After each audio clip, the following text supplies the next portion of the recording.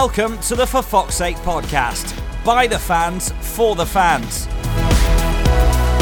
With all the news, views and discussion from two lifelong Leicester City supporters. It's your show, so get in contact, make yourselves heard. What's your opinion? The only Leicester City podcast that's by the fans, for the fans. This is For Fox's Sake. Hello and welcome to For Fox's Sake. My name is Pete Selby, and alongside me over the airwaves with his newfound internet connection in For Fox's Sake HQ2, it's Rob Hayes, Sheffield's own Rob Hayes. Would you believe they've actually got internet all the way up here and somebody came round and rigged it up for me today? Oh my word, did they have a red and white striped shirt on? No, but a lot of people do around here, and I tell you what, they're. I'm quite glad actually that I'm not starting work yet, because they're all Sheffield United fans, and I don't really know if there's a right outcome for us this weekend. I know we'll get on to talk about previewing the game, but What do you mean a right outcome? Of course, there's a right outcome. No. For me, of course, there's a right outcome, but I don't think there is for how people will give me stick, because if we beat Sheffield United, they say, "Oh yeah, it's to be expected. We gave you a good game, though, didn't we?" When we beat them. They spin it round on their side. If it's a draw, then I'll get stick. If Sheffield United beat us, I'll get stick. So I don't officially start work until the Monday, a week on Monday after the game. So I can hide. I can lay low for a week if necessary. Oh no, I think you'll be fine. Fingers crossed, hopefully, at the weekend. But it's not like you're miles away. Crikey, you're in Sheffield. It's literally the next stop north, really, when you go past the East Midlands. Anyway, that's you. That's to come this weekend. That's why we're slightly late in doing this podcast, only by a day or so. We were meant to be doing it actually on Thursday, but it's Wednesday evening as we speak. And as we speak, James Maddison, by all accounts, has been called into the England squad, along with Mason Mount, probably on the back of that, the one game last weekend. But yeah, they've been called up. Leicester drawing away at Chelsea, playing very well for one half. Not playing well for the first half, but Chelsea did. I was working at the cricket at the time, so I watched parts, listening to the end, and then I've had debriefs, seen what's happened on Twitter, spoken to a lot of people, and then watched. I was going to watch the second half, but I've pretty much sat down and watched the entire 90 minutes roughly again. So, as going through the game goes, I think I'm pretty clued up on what kind of happened. How did you watch? Did you? Where? What? Who? And how? Very similar to you, yeah. I managed to catch some glimpses of the footage itself, mainly through listening though, because I was away for the weekend with the other half's family at a nice rural retreat in Shropshire. So what family? What team are they? Are they Blues? Are they? They're a mixture. There's only two that are really into football. One is a dual season ticket holder at Burton Albion and Derby County, and the other is a big Liverpool fan. Well, I suppose if you're from that kind of area, Burton, Derby, there you go. I suppose. Oh, so you couldn't really take note, but you've seen back what's happened over the weekend. Yeah, I had it on in my ear the whole time, and then when I could get decent enough signal, I got some footage of the game, and then I've, as you have, watched and read and studied and analysed post-match afterwards. And yeah, it's quite easy. The classic game of two halves, get the cliche in there. It is. It's quite easy when it is the main Super Sunday game, because it's replayed so many times that it gets spoken about an awful lot. Because it was one of the main games, Neville and Carragher go through it on Monday Night Football, and because it was Chelsea and Frank Lampard, it was given a lot of coverage as well. So we were given quite a big platform on the weekend, and it was the classic game of two halves, wasn't it? It's very easy to say 1-1 possibly is the right result, but in terms of both halves, Chelsea, with the advantage in the first half, playing really well, coming out of at the gates at a million miles an hour, getting the early goal, could have gone 2-3 up. But I feel overall Leicester had the better of the second half. And if you weigh those two up, Leicester, I think, were just slightly in front of where Chelsea were at half time. If you get my drift, we were better in the second half than Chelsea were in the first half. Yeah, I'd agree with that. Our 45 minutes on top, we were more on top than they were in their 45 minutes. I get where you're going with that, yeah. And the one thing is, every team can start slow. We've started slow, and it may be something that's Leicester needs to just keep an eye on, and I'm sure it will be through the coming weeks something that fans will look at, and the management as well, saying we do need to start better. But the one thing that I will look at is, because it was Chelsea's first home game with Lampard, they were sent out. There was a lot of debutants at home. Mason Mount, a perfect example for him, and it's a new team, and because of their game in midweek, whether they were given, look, go straight from the start, get the goals early, because they knew they were maybe going to possibly fade late on, and then even Leicester could have maybe changed their approach slightly to go keep it tight for the first 20 odd minutes and then play our football in the second half because of the fading Chelsea, because of what I've just mentioned.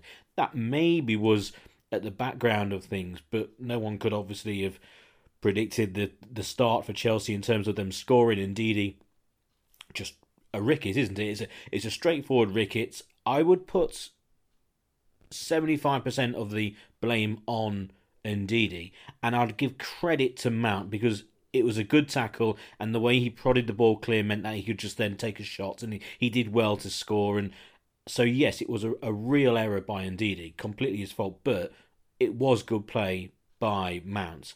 But after that, they could have scored another, and Kante, great tackle by Fuchs, Schmeichel making a few decent saves, and it was just keep it at 1-0, lads. Yeah, and that's what we managed to do. I think you're right in terms of the fact that that both teams' mentalities led to the game being so topsy-turvy, if you like, one-sided in one half, one-sided in the other. Chelsea were always going to be buoyant at the start.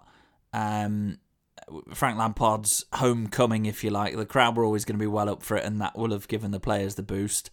And Leicester on the road against a team that finished top 4 last season, you can't really blame them for trying to make sure that they're in the game come half-time, and they were.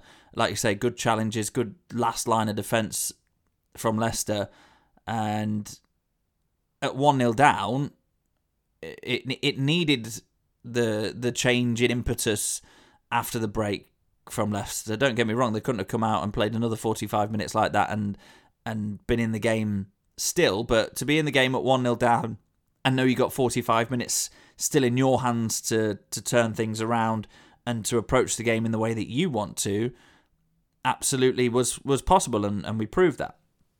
And I think we'll spend more time with the second half and going through most of the players, and we'll start with Ndidi, who redeemed himself with the goal, and you could tell by his celebration that it was a kind of, look, we're all square. He was doing a kind of chop motion, which I interpreted as being, that's levelling off the error for the goal.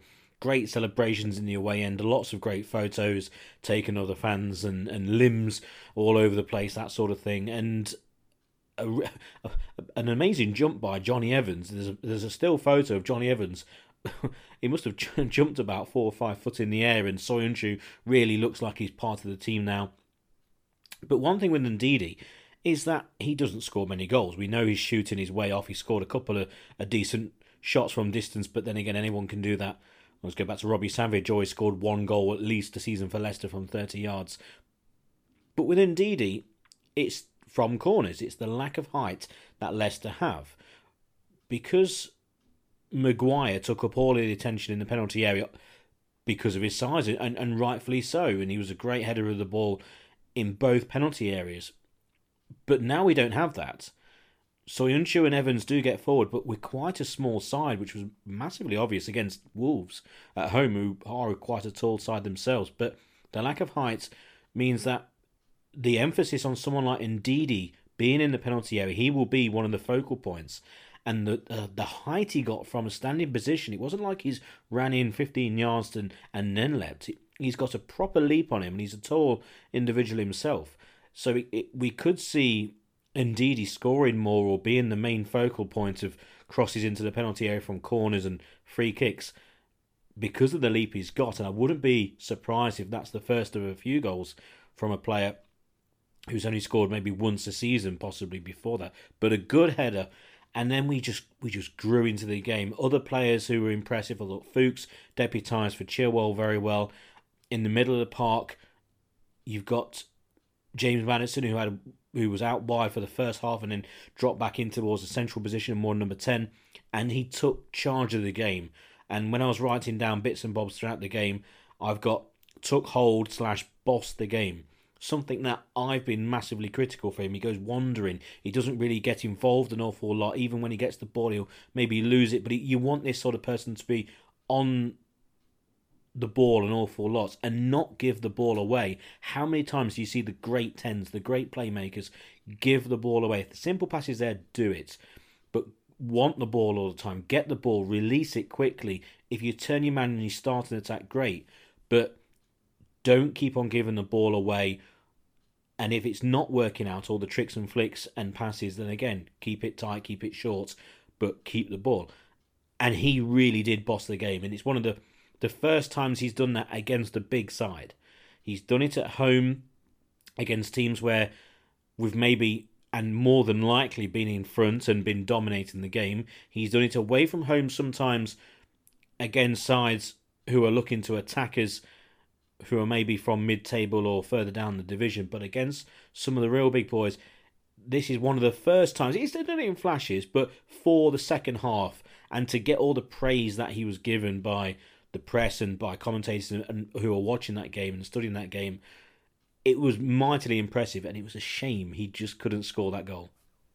I was about to say, I'm really pleased that you focused on all the positives of his performance, particularly in the second half. He was at the heart of most of the good things that Leicester did. I'm really pleased you started and you focused mainly on that rather than his chance, shall we say, because I don't think people like us need to sit here and talk too much about that missed chance by James Maddison, because he is a very switched-on young man in terms of his dedication to his game, if you like. He will watch that. He's already come out and said, you know, that's what he practices for.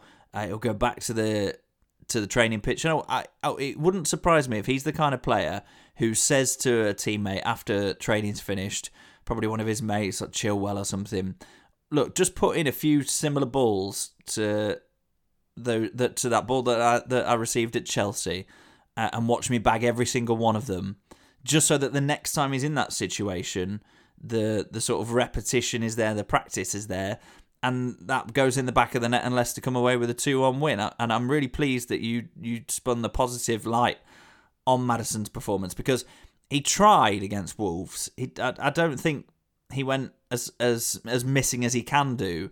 It just wasn't quite coming off. But it's nice to see at Chelsea that he got on the ball, he kept getting on the ball, he kept making things happen. And when he's on his game, he provides a vital link for us to make things happen in and around the opponent's defensive third, around the edge of the penalty area. Those balls in behind if their defence are pushing up, the little weighted passes between the lines if it's all a bit enclosed, and he really managed to do that. The game was very stretched at large periods of the second half, you've got to say, and I think you're right in terms of saying that Chelsea were tiring. I read some analysis from Pat Nevin. Does my head in sometimes, but he's a real stickler for analysing the really finer details of the game. And he said that he doesn't think Frank Lampard will be too worried that Chelsea are tailing off towards the end of games at the moment, because the key players didn't get anywhere near as many runs of 90 minutes in sort of consecutively in pre-season as they should have. So the sort of match fitness, the match stamina will continue to build over the next few weeks. But I think it really showed with the gaps that appeared on the pitch in the second half. And Maddison worked hard to make sure that he was the person occupying those and to keep us on the front foot. A difference in the two sides, I believe, with Chelsea dropping down to their position that they are in now through all sorts of bits and bobs, and we'll just leave it at that because it's Chelsea and not Leicester. But Leicester, for me, if you look at the performance compared to, yes, it was a victory away at Chelsea last season, but this was a better performance. The second half was one of the best halves I've seen Leicester play for a long time. It was a great game as well. The second half, obviously, the first half not so much, but the second half was a really good half of football, and it was a mightily encouraging half. Massive critic of Maddison as I am, because there is such a good player there. You're always a critic more of the better players who have the potential to be a real top class player, and there he was fulfilling all the hope and all the talent that he has and that we have for him in terms of hope in that half, and that's exactly what we want and not what we expect, but it's what we hope that he can achieve. And if he does, then he will be an England regular, and he will be the player who hopefully lifts Leicester into a higher position, and who knows, in the future go for hundreds of millions. You never know, but fantastic from him, brilliant, fantastic. Just a shame with that chance, and I agree with you. You can't blame anyone for missing a chance. He missed a chance. We move on. Vardy, I thought, was very sharp up top. It would be nice for him to get a goal this weekend to get off for the season, but looking sharp, and it was just a good performance all round, and there was a lot to take from it. If you look at the season overall, 2 draws against 2 solid sides. Wolves drawing against Manchester United, they're going to be there or thereabouts once they've figured out the whole Europa League thing. So it's a good start, I would put down, a good solid start. The pink kit, I'd be interested to know what people thought. I don't mind it at all. I don't mind it. I think in the King Power, looking at the supporters against Wolves, it looked quite nice in terms of the blue and then bits of pink everywhere. That looked okay. I mean, generally any kind of shirt would really, but in the away end, yeah, great, fine. And on the pitch, it looked good, and a lot of people, in fact, 100% of people who watched that game who are not Leicester fans, all commented on the kit, and 100% of them said they like that. I like that shirt. It's not bad with the black shorts. It's all right, isn't it? Quite like that. So yeah, a nice kit, which I know doesn't mean an awful lot, but we will be wearing it, I think, quite a few times this season. Yeah, it got some attention as well, didn't it, from various media and social media outlets, and I think after its first outing, the reviews generally were pretty positive. I'd say the same as you, Peter. I don't mind it at all. I do quite like looking at the kits, and I used to be more sort of bothered about the kits when I was a kid and stuff than I am particularly now. But it's still nice to know that for your team to sort of look good, or for the fans to sort of look good in the stands when they're there supporting the team, and that pink shirt does do it justice, really. Before we move on, can we just, while we're talking about merchandise, I had a bit of a rant, didn't we, about the people kicking off about the free hats.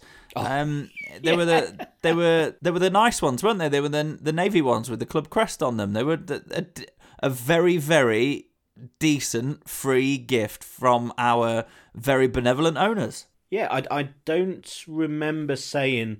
I remember saying on the previous episode regarding it, but I think we said at the time, is there any proof that they're going to be pink? We said that they could be, and probably will be, the either black or very navy blue, kind of a standard design cap, and yeah, the nice ones, and it turned out to be that way. So a kind of an in your face to the the tin hat brigade on social media regarding any free gifts, and I think one or two people might look at that and go, actually, let's calm down a bit when it comes to it. But just back to the pink now. This might be complete nonsense, so I've just thought of it whilst you were talking then.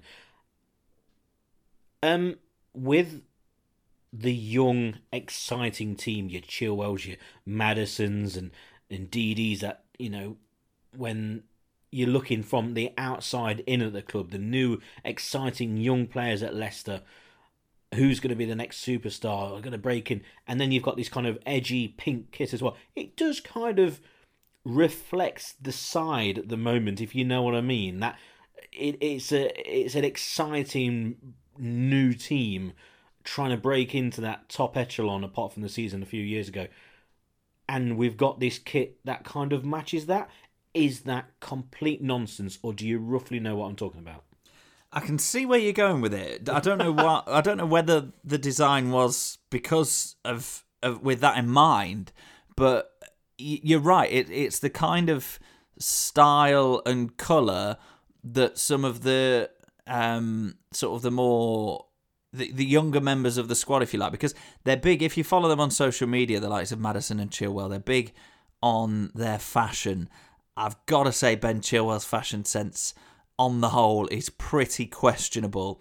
I'm not sitting here but by any means a fashionista, but I think most people who follow Ben Chilwell on social media will know that he throws up some very questionable outfits. But, you know, that might be what's in these days, and I've got no idea what I'm talking about, and our younger listeners will be like, shut up, Rob, go back to putting your chinos on and your desert boots, you old man. But, you know, I think you're right. They do, you know, you couldn't have somebody like, I'm trying to think, you know, you couldn't have somebody like a pair like Matt Elliott and Jerry Taggart try and do all the advertising and all the promo stuff for a pink kit. You know, they just weren't stylish enough. They were rugged, rough, tough centre-backs. Whereas, you know, Maddison, Chilwell, Gray, who I'd like to talk about from a footballing sense in a little while as well. You know, they're the kind of younger generation. They use social media. They do, rightly or wrongly, influence people. They are role models for young people in today's society. So I think they are the right people to carry off this kit, yeah. And also it's a style as well. I was just thinking maybe the old Wimbledon or kind of a Burnley or a card. You know, are you talking like these kind of, not long ball merchants, but long ball merchants probably, turning up with some big bruises in the team and they all turn up wearing pink? Doesn't quite work when you got, you know, a good look inside like we have. It does kind of work. Anyway, that's enough with the pink kit. We're talking, yeah, anyway. Defensively, Evans and Soyuncu, another big tick next to Soyuncu. Early stages, looking good. We'll just carry on with him at centre half and we go from there. The rest of the team, we'll go with Gray then, because that was an interesting line from Brendan Rodgers regarding Gray, regarding the fact that he wasn't in the first team squad, and he wants more. He wants him to show him more. And it's no slight on him as a person, or him in training. It's just about him being a footballer and being part of the squad. He wants more. Dennis Pratt came on for Leicester. Looked decent, actually. And he's obviously overtaken him up because he was on the bench. But with Gray, it seems to me that we have now gone to another level in terms of what the manager wants from the players. He wants them to go up to that next notch, because if not, because of what we have in the squad, they're not going to make the bench. So it's proper sink or swim time when it comes to a number of players, especially Gray. And I think a lot of people will probably listen to this going, well, about time. And for me, I say it's probably about time for his own career, and especially his career at Leicester. Yeah, I'd completely agree. It's something that we've been saying on and off for a good couple of years, really. It's when is he going to step up to the next level? Or the question rather should be, is he capable of it? Certain players have a certain level of ability, and that is that. You as a coach, you can do so much. You know, you can have coaching on the mental side of the game, the physical side of the game, the technical side of the game, but some players just reach a certain level of ability, and that is that. And if that is the case with Demarai Gray, then at the moment he does not offer enough to be in Leicester's matchday squad, and that is it is as simple as that. It's not a Gray's become a terrible player. He's not. He's a good player, and if he stays in the squad in the 25 and he gets in because of courtesy of a couple of injuries or whatever later down the line, and he gets his chance to show himself, maybe that extra 5% kick up the backside will drag out of him what he's shown in glimpses over the past couple of years in a Leicester shirt. But until that moment where he can produce that week in, week out off his own back, if you're saying to him, look, you're starting this game on merit because you're going to go out there and you're going to give us 90 minutes of hard work, of impetus, of directness on the wing, then yes, you can start. But until you can show that, absolutely not. And that's the thing. If Brendan Rodgers has seen him very closely, he's seen a lot of him since he came in early this year, and he doesn't think he's up to starting, doesn't think he offers Leicester enough off the bench. Harvey Barnes comes back from his loan spell at West Brom and gets ahead of him in the pecking order, is now ahead of him in the pecking order. Mark Albrighton has been a Premier League winger for, it's got to be 10 years, isn't it? So you know exactly what you're going to get from him as an impact substitute, which I think is his role, certainly in the early stages of this season. So there is no space for Demarai Gray. And, senior players, as Demarai Gray is now, he's been at the club for so long, he's made so many first-team appearances for us in Birmingham that he's got to be classed as a senior player in terms of a professional and experienced professional. They're going to find themselves missing out on places in the squad. Christian Fuchs wasn't in the matchday squad last weekend. And then he starts and puts in a proper shift, let me say. That is exactly the kind of professional you need at your football club. Regardless of his age, I'm so glad that we kept him on for this season as well, because I think it'll help Chilwell, but it offers us a real strength in depth at left back, because certain positions, there'll be times where you think, oh no, that player's injured, who's going to come in? Or we've got to change our style of play a little bit because so-and-so's coming in, or keep an eye on so-and-so. Nobody batted an eyelid. I wanted to know why Fuchs was in instead of Chilwell. I wondered if it was ballsy from Brendan Rodgers because Chilwell didn't put in his best performance in the opening day of the season, but it turns out he had a minor injury, which is absolutely fine. But at no point did I ever question Christian Fuchs' ability at left back, and that is such a good asset to have in your squad. That tackle he put in to stop Kante scoring was unbelievable. Really, it's the kind of challenge that a 22-year-old fullback puts in, not 34 or whatever age he is now. So Demarai Gray needs to look at professionals like Fuchs and say, right, I need to be ready to help the team, but I need to be able to prove it.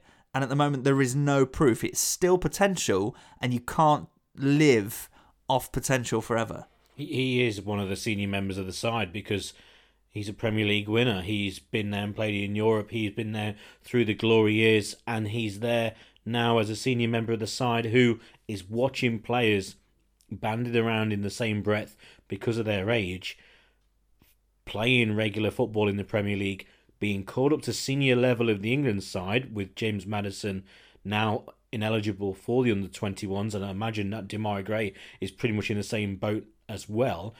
So that will be another weight on his shoulders in terms of seeing people progress further than him. And there'll be a time as well, Rob, where players from the under-21s and the under-18s who are coming through, like Chowdhury, but other players who are impressing, will start to overtake him as well, because the management will want to give them a chance on the bench in games and also in cup competitions, and they wouldn't want someone like Gray to halt their progression. We don't know what we have yet in terms of these young players coming through. There's one or two, by the sounds of things, that have been given a bit of a word that's buzzing around the club saying these could well be included in matchday squads in the future, especially in cup competitions, but they like the look of one or two. So Gray, for me, he really does need to do what Brendan Rodgers has said, and I like the fact that he's been public with it. There's no hiding behind silence. There's no questions by the supporters of, what's happened to Demarai Gray? The challenge has been thrown down to him. But also, if you're Demarai Gray as well, let's just say it doesn't work out, for example, and he does move on, then that's the natural progression of some players. Then that's fine, and he'll go for some decent money, and he'll go to a decent side, and good luck to him. But we await and see what happens. For me, I hope he really does make it, and he kicks on. I have massive, massive doubts. I think we've probably seen the last of Demarai Gray as a regular starter for Leicester. Things progress so much and Leicester are moving forward, and I think Gray has been one of those players who just hasn't done it and hasn't progressed. But again, he's got a medal and he's had a good time at Leicester. I'm not writing him off in the slightest, but 90% of me kind of is, because I just don't think he has it upstairs. I think he's a good player, but I don't think he really has that bite to be a top level player, which you need to be to get in the first team. And he'll probably move on. He could even move on in January if he's not involved. You never know. But we'll cross that hurdle when we get there. This weekend, your local side is playing your local side. Sheffield United against Leicester at Bramall Lane, one of the oldest grounds in the world. I went there for the women's cup final. It's a strange ground. It's a mixture of old and new. You've got pylons. You've got quite a lot of atmosphere. Big cop behind one goal.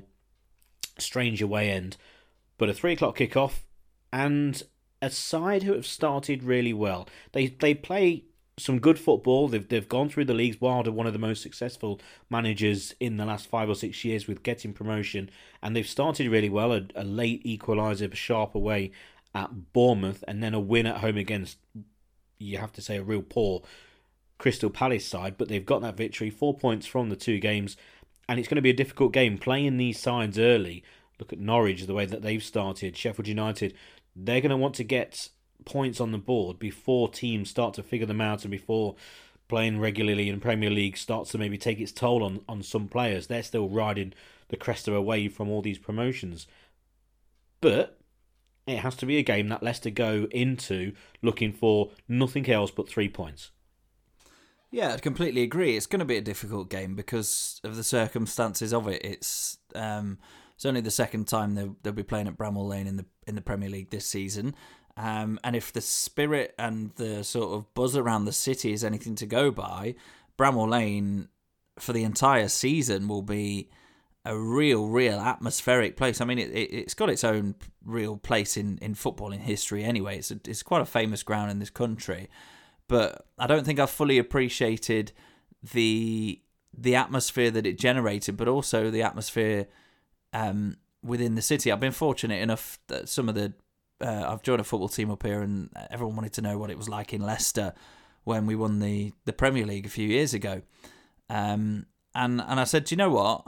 It was obviously euphoria because we were celebrating the completely outrageous, really. And I talked about parade at the day of the parade, 250,000 people out on the streets. I said, but in terms of the overall impact that it had on the city, Sheffield United being back in the Premier League and making such a good start, I can see similarities here in Sheffield as those that sort of occurred in Leicester based on our success. So I think their fan base is extremely passionate, especially for a 2-club city as well, and that will make things very, very difficult. It's good, I think, as well for the Premier League to have English managers, but also English managers of who've got a connection to the club. Chris Wilder's a Sheffield United fan. You know, you're looking at Dean Smith at Villa. He's a Villa fan.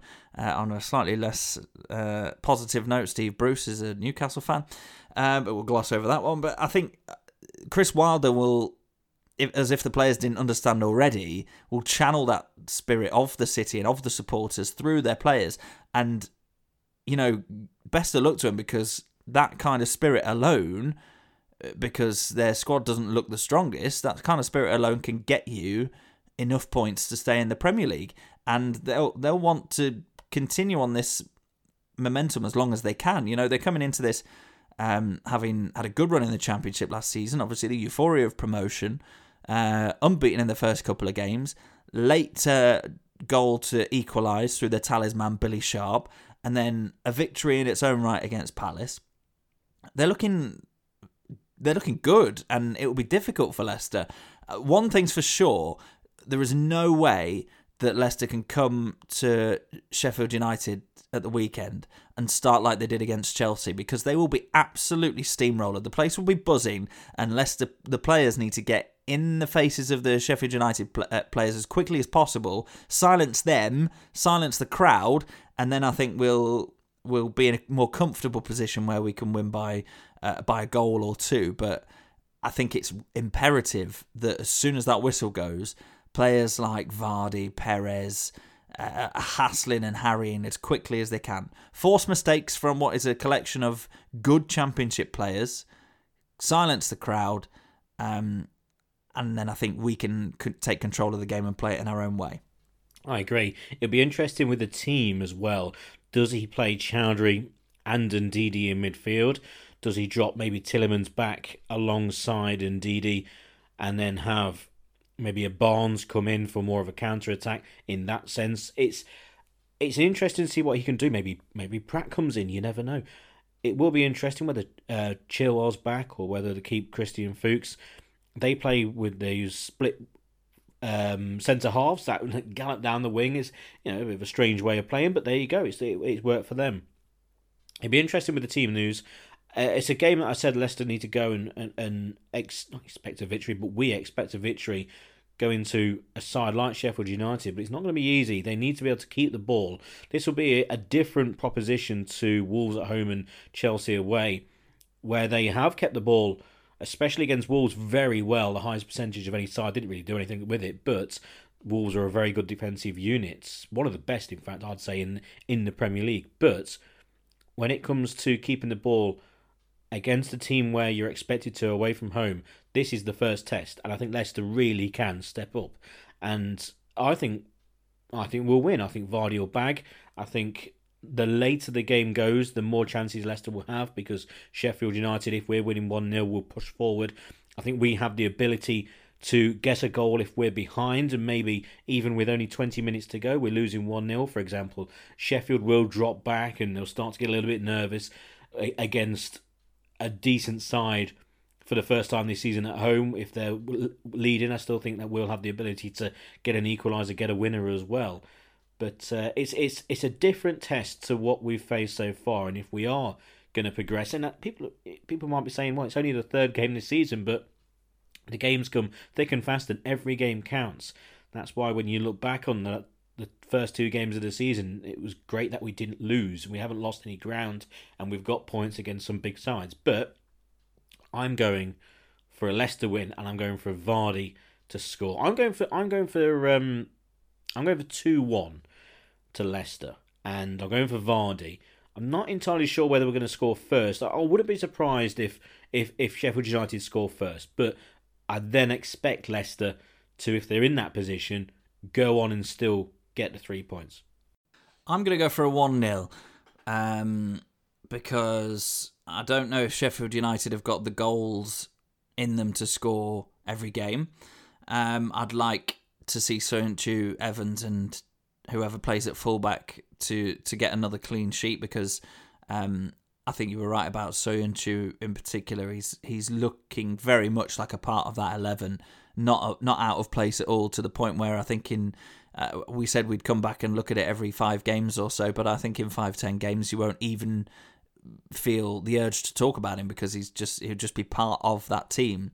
So I agree with you about Vardy. It was an interesting stat at half time against in the game at the weekend, because Vardy Chelsea. only got I had a complete brain fart then. I completely forgot who we played. I was trying to gloss over it, but thanks for highlighting that. That's all right, no worries. I think Vardy only had something like, I was trying so hard to remember the stat, I forgot who we played. Vardy had about 7 touches, I think, in the first half, and one of them was the kickoff. So I know he was much more involved in the second half, and like you say, he did look sharp. And I think he'll be there or thereabouts for 20 goals again this season. But it would be good for him to get up and running and get on the score sheet and get some service. And lineup-wise, I agree with you. I'd like to see... I wouldn't like to see Hamza Chowdhury dropped. That's not the right way around to say it, but I don't think it's the game where we necessarily need him in the midfield. I think pull Tielemans back to play alongside Ndidi, get Tielemans to pull the strings from deep, Maddison in the hole, Barnes wide one side. I want to stay with Perez. this we'll talk about Perez in a minute. It was something I wanted to raise, an article that I read about him, but Perez at the other side, and then Vardy to get the goal. Yeah, and look, it doesn't matter who plays at left back, and I think the rest of the team will be the same. Yeah, I'd like to hear what you're going to say about Perez.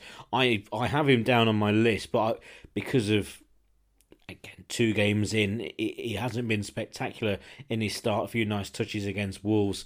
He was disappointing against Chelsea, but I don't like him out wide. I don't think he's quick enough. But then again, do those wide players alongside the number 10 play really wide? I don't think so. I think if you're an Albrighton or a Barnes, naturally you would. But I can't see any reason why, if Perez is playing to the right of a Maddison who's in the centre, that right is only 10 yards or so. We're not asking him to stand out wide and beat a man. Barnes will naturally do that on the other side. So I think he can still play in that role, and they will chop and change and swap over. And if you are counter-attacking, then you're not going to be rigid in that place anyway. But I'm not sure what you're going to say about Perez, so I'll hand over to you. But I will just kind of still give him time, and I'm not too worried at all about what could be perceived as a slow start. No, I read an article. It wasn't from the most reputable of sources. So I'm not. I just want to sort of discuss it really openly here, about him potentially being not. It did. The headline was flop, and I don't think flop's the right way to describe it. But for him to perhaps not have as much of an impact as maybe we first hoped, and I know we've only had 2 games, so this isn't the time to actually cast judgment on that. I just want to sort of raise it as a point to keep an eye on, is the fact that he's come into the club for a bit of money. All right, the money is now there because of the TV deals, etc., and that's how much players like Perez cost these days. He's come straight into the starting lineup. He played a lot in pre-season, missed a game, I think, through a niggle, but has started both of the games on the right-hand side of an attacking midfield 3, whatever you want to call it, whatever the formation we're playing at the minute, nobody's quite sure. And he hasn't got as involved as I think Leicester fans will have liked. You're always questioning now as a Leicester fan, because we get so many transfers right, but the ones that we get wrong, we get really wrong.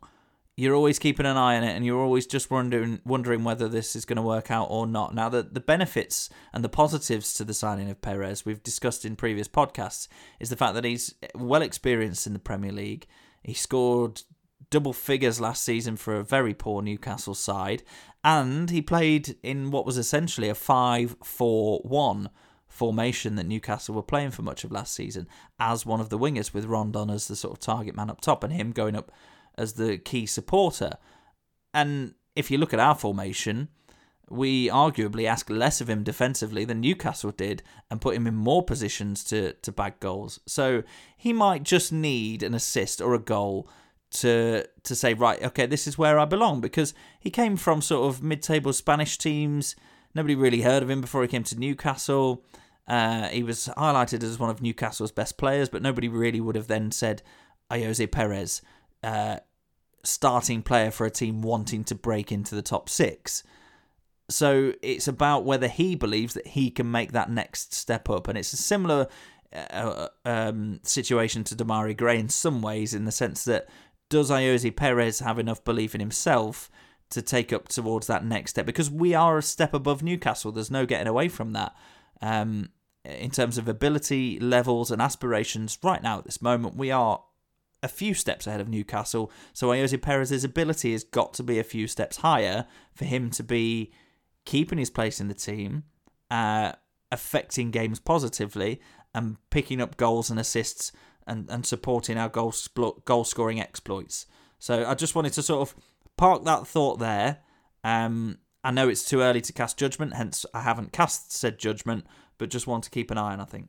I completely agree. I don't think he's been ultimately disappointed in his performances. I don't think he's been terrible. So in 2 strange games, he wasn't by far the worst player on the pitch against Wolves. He was similarly effective as someone like a Maddison, i.e. they didn't really create chances, and the shots that they had were blocked, and the one or two came from other areas in that game. And then against Chelsea, it was a good all-round performance in the second half, highlighted by the standout performance by Maddison, especially alongside someone like Vardy and the defence as well as Fuchs. So just because he wasn't a standout performer, yeah, let's just wait and see with Perez. And when it comes to transfer fees, that's the norm now for Leicester. It's the norm for the Premier League, but we're in with the big boys. We're going to be signing players now for that amount of money. And just before we finish, back to Soyuncu, not Soyuncu himself in the way he's played, but in terms of players that we've had at the club before. Benkovic is one, and I'll kind of half-hearting back to someone like a Gray. There still is time for these players if they are good enough when they have the chance to take it. Soyuncu is a perfect example of someone who has taken his chance. Yes, 2 games. Yes, big warning sign saying we're not judging the player on these 2 games, saying that he's the best player in the world and he's worth £100 million. But he has started very well because of the chance he's been given. When these opportunities arise, look at Chowdhury. He's been given the chance in the side. He's taken it and now is a regular starter for the club. When these players are given these chances, they need to take them. There's 2 examples of players who have, a player who hasn't, and he's had loads of opportunities, is Gray. So there's your example of someone taking their chance. And we don't have to go out and sign all these big name players, because we do have these players who are signed for between £5 and £15 million, which is still a lot of money, who we have at the club, and once they're given their chance, there you go. It does happen. It'll be interesting when we eventually, if we do, see Benkovic on the field. But I'll leave it at that. The one thing we'll touch on last, as we do, is the Fantasy League. Now, one more thing. Sorry, no. Pete. Before we get into fantasy, we've had a couple of departures from the club this week, haven't we? We've longest serving player Andy King has gone on loan to Rangers. I don't think that's a surprise by any stretch. We talked about him quite extensively in the last couple of episodes about him being a one club man, etc., and what that means to him in terms of loyalty, etc. I hope he has a great season up there at Rangers. I think he's got the ability to put on a real show in the Scottish Premiership, such as its level, and best of luck to him, because there'd be no point in him sitting around not getting game time at Leicester, because we've moved on. He's one of those players that's not quite at the level that our squad needs to be at now, and that's no disrespect to Andy King whatsoever. The one I wanted to mention was Islam Slimani, who's gone on loan to Monaco, and a few question marks on social media as to whether that leaves us a little bit light in the forward department. We've just discussed Perez playing out wide or centrally as an attacking midfielder. Vardy, we want him to get amongst the goals as soon as possible. Iheanacho is obviously the backup striker. Do you think Slimani's departure leaves us light, Pete, or do you think we were never going to have any need for him anyway, so shipping him off on loan's the best thing to do? I think probably yes is the answer to both of those, as in we are light, because if touch everything that Vardy is missing for one reason or another, Iheanacho comes in, but then behind that you have your Perez, but is he a number 9? Where's the other centre forward? Slimani possibly would be that person, but Slimani for me was never going to be part of the first team squad. I don't think it was in Rodgers' plans. I think it's just a matter of time before he departs permanently. I think the reason of that is transfer fees, and people don't want to pay a perceived amount of money for a guy who's got a bad injury record over the last few years. Monaco have signed, I think they unveiled about 5 or 6 players today. Slimani, one of them. They're probably paying his wages or a substantial part of his wages. There's a link there now with Silva going there on loan, and then obviously buying Tielemans as well. So there is a kind of a link between the 2 clubs, which is great. You know, these links do last for a long time as well. So that is good. But I think it's just Slimani was never going to be part of Rodgers' plans. There he goes. Does it leave Leicester light? Yes, it does. But also, if we did have problems, I don't think Slimani probably would have been the player coming into the squad anyway. I don't know when, I should really find out when we need to declare the 25-man squad or 23-man squad, whatever it is, for the Premier League. I'd imagine it's in a few weeks because of the transfer window in Europe, possibly. I'm not entirely sure. We'll have to try and find that out because that is massively important. But I don't think he was going to be part of the plans anyway. No, that's exactly my viewpoint on it as well. If we are unlucky enough to lose Vardy and Iheanacho to injury, you got to start Perez up front, but it's highly unlikely that all three of those are going to be out of action. And if they are, we'll find another way around it. I mean, Messi plays as a false nine sometimes, so why can't someone like James Maddison? Exactly. We'll find ways around it. Hopefully it doesn't come to that, but I don't think Slimani would have been part of the plans, and we'll see how he gets on down there. And I think he's played his last game for Leicester. I can't see him ever playing for Leicester again, and he'll probably go out on loan this season and maybe move for a free transfer whenever his contract ends. And I think a number of players are probably on the same level as that. Wait and see. There's still plenty of time for players to move abroad. Still got a week or so left of their transfer window. I think it's probably the end of August. I think the deadline is, so maybe in a week and a half or so. So we've done Chelsea. We've done the futures of players who aren't playing, how players have improved, and fingers crossed Maddison kicks on from here and continues that good form.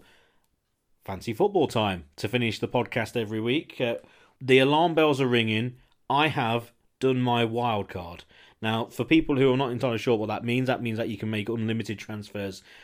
And it's basically you're saying your team is not what you expected. You've got a lot of problems and you're going to change everything. You can use if you're part of the For Fox's Sake League, you can use your wild card up until I think it's sometime in December. And then you've got another one to use for the second half of the season. So I've used mine already.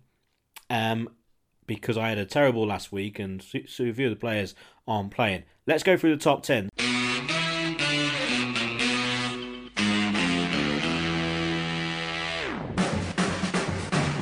In 10th place, Concept FC, Concept with 131 points. In 9th, Jim Chapman, the Silverdale Fox, 133 points. In 8th place, Phil Berridge, Snobbert Rodgrass United, 134 points. In 7th, it's Luke Taylor with Leicester City with the AH and the EH on the end. 135 points, so not a lot between these. In 6th is Scott Kersey, the Modern Lepers, 136. Top 5, Joe Healy with Vardy Annuals, 141 points. In 4th, Damian Garcia, Fox Blues, 144 points. In 3rd is Graham Jones, Life on Mahrez, 146 points. Then a bit of a jump to the top 2. Alex Ekonomu, which I think I said your surname probably wrong there. Video Killed the Saudio, 160 points. 88 points on the week he got. That's extraordinary. But he's 1 point behind top of the league, Gav Brown, with Saigon Foxes, 161 points. So Gav leads the way. Let's just have a quick look on Alex's team. 88 points. Oh, he had Pookie. He had Mane as captain, De Bruyne. He had Lundstram for Sheffield United. Very nice. Vardy, Tielemans, Perez. So he's got a few left to play. So 161 leads the way.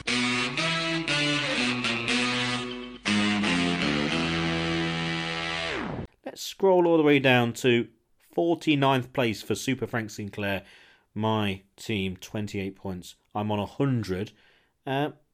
Rob Hayes, the guy who doesn't play fancy football, 61 points last week, 110 points, and you're in 27th. Yes, I've got to say, we don't do the stats in that much depth, but I've got to be one of the week's biggest climbers. I got the 4th best score in the entire week in the For Fox's Sake League.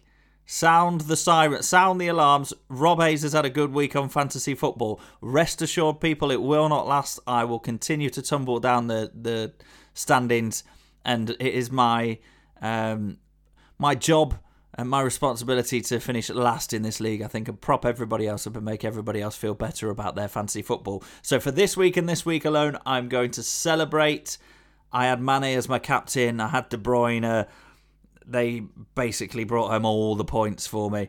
I even put Dwight McNeil on the bench and he got an assist. I could have had even more points, but I'll take that.